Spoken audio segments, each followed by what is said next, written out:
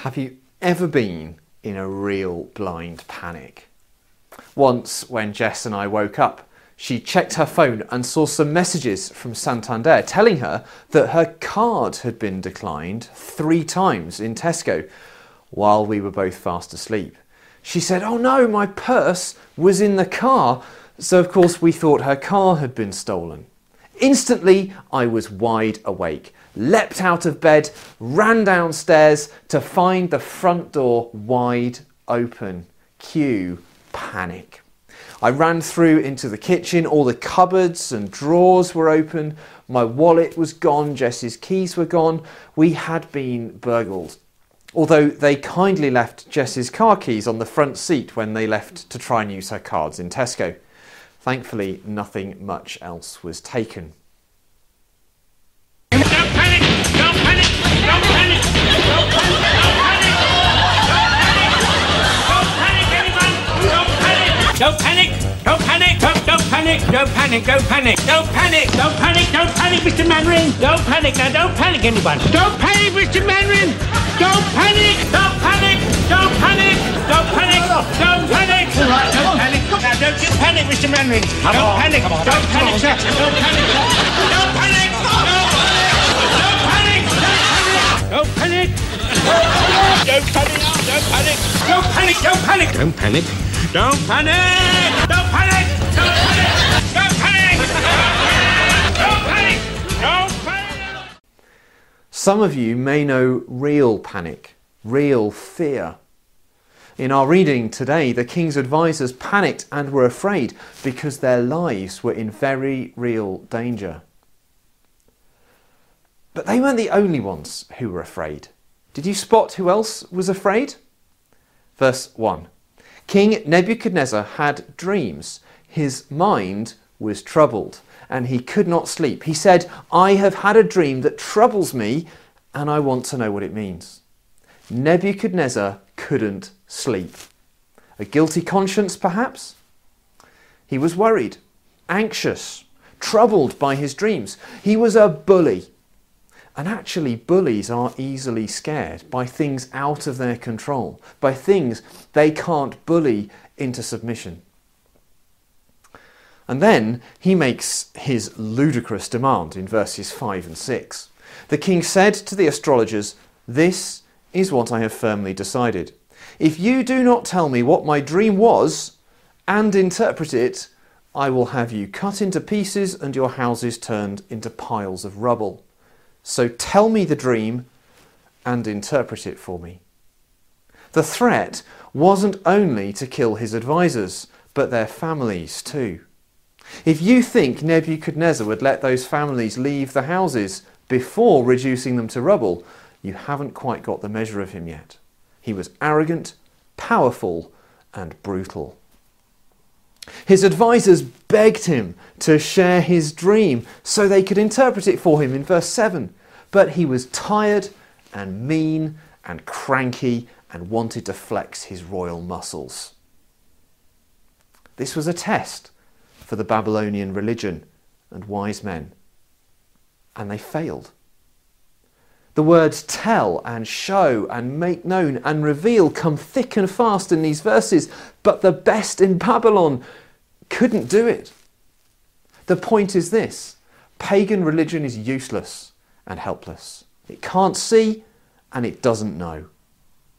What the king asks is too difficult, they said in verse 11, and they were right. Their religion was shown up and revealed to be nothing more than human stuff.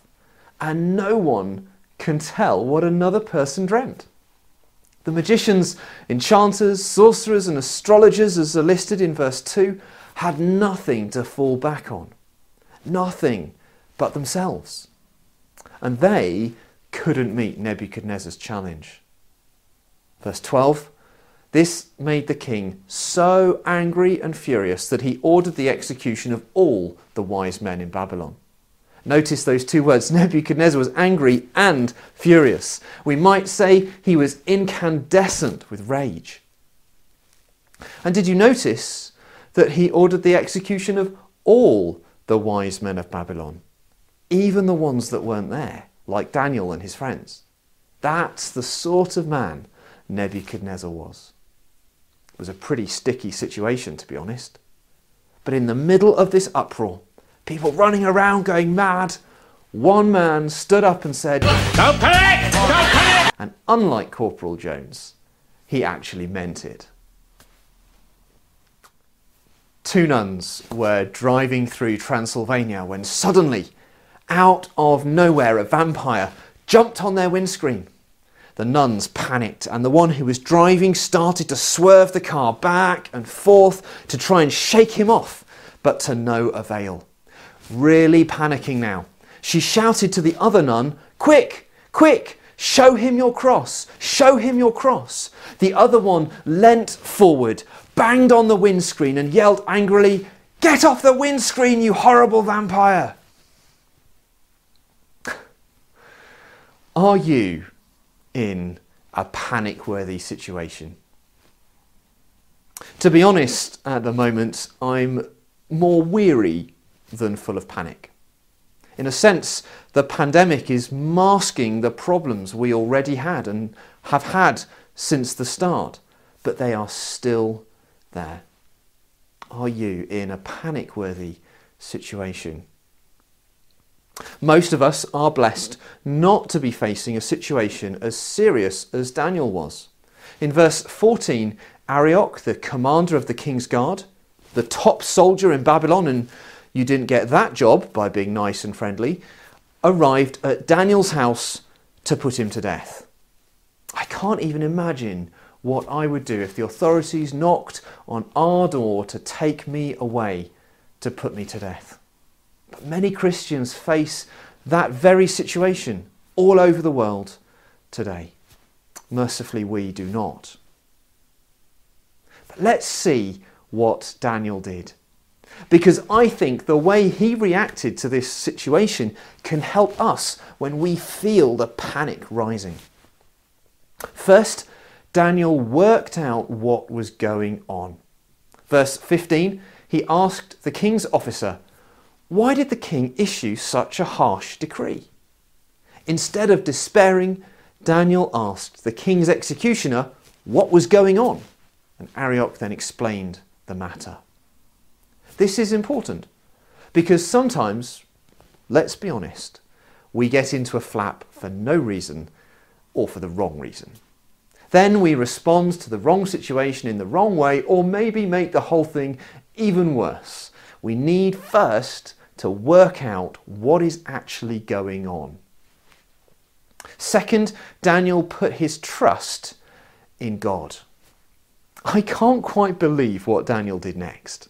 Verse 16, he went in to the king. The king who had just ordered Daniel's execution, full of anger and fury, that king Daniel went to see. And he asked for time so that he might interpret the dream for him. When Daniel did that, he really put his trust in God. He couldn't tell the king what his dream was any more than the pagan wise men could. As they said in verse 10, there is no one on earth who can do what the king asks.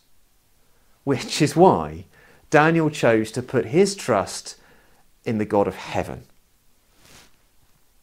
Third, Daniel involved his friends.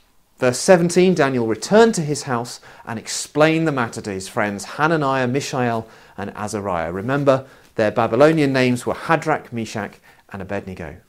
Daniel didn't face the situation alone. He didn't have to. Friends, we don't have to face this or any situation by ourselves. It's tempting to hunker down, to retreat into ourselves, to face our troubles alone so we don't bother anyone else. There's a strange sort of pride in that attitude, not wanting to ask for help, not wanting to admit we're finding things difficult. Daniel was humble enough to involve his friends. Are you? Fourth, Daniel prayed to God. Verse 18, Daniel urged his friends to plead to God for mercy that they might not be executed. Now we know Daniel prayed faithfully every day, even when he wasn't in danger. But here, the imminent risk of death no doubt helped them to pray and plead with God all through the night. They prayed all night, not only for themselves, note, but for all the pagan wise men of Babylon too. Daniel didn't panic, but acted with calm wisdom. Daniel didn't panic, but put his trust in God. And in verse 19, we read, during the night, the mystery was revealed to Daniel in a vision. God came through. Now, I don't know about you, but I'd like to die like my granddad did, peacefully in his sleep. Certainly not in a blind panic like the 245 passengers in the aeroplane he was flying at the time. The old ones are the best. The narrative continues nicely in verse 24, which we'll get back to next week. Because before that, we have 4 whole verses of praise. In the previous 4 verses, Daniel spoke to the king's guard, visited the king, returned home, spoke to his friends, told them what was going on and spent the night in prayer. The events are compressed, but Daniel's prayer of praise is not. How tempting it is to move on to the next item on the list when we get what we want, when we hear from God, when we finish the thing we're doing, but not Daniel. He stops and praises God. The pagan wise men were right. There is no one on earth who can do what the king asks, they cried. So Daniel prayed to the God of heaven and gave him all the credit and all the glory. Hear this wonderful prayer which starts in verse 20. Daniel said, "Praise be to the name of God forever and ever. Wisdom and power are his. He changes times and seasons. He deposes kings and raises up others. He gives wisdom to the wise and knowledge to the discerning. He reveals deep and hidden things. He knows what lies in darkness, and light dwells with him. I thank and praise you, God of my ancestors. You have given me wisdom and power. You have made known to me what we asked of you. You have made known to us the dream of the king." Daniel is given insight as a gift. And quite rightly, the first thing he does is turn and praise the giver of that gift. And don't forget, Daniel's life was still in danger. He praised God before he went to Nebuchadnezzar with the dream and its interpretation. He praised God while he was still in mortal danger. I wonder if there's a lesson there for us. As we close, let's recap on the steps Daniel took to avoid losing his head, literally. Daniel worked out what was going on. He put his trust in God. Daniel involved his friends. Daniel prayed to God. Daniel praised God. They're pretty simple, but hard to do. Why? Because our natural instincts fight against them. Jumping to conclusions, falling into despair, facing things alone, forgetting and ignoring God, those are the easy ways of responding to panic. But Daniel's is the wise way.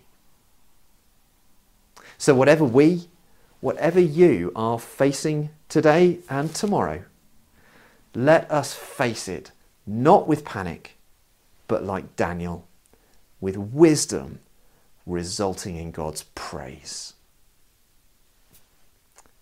Amen.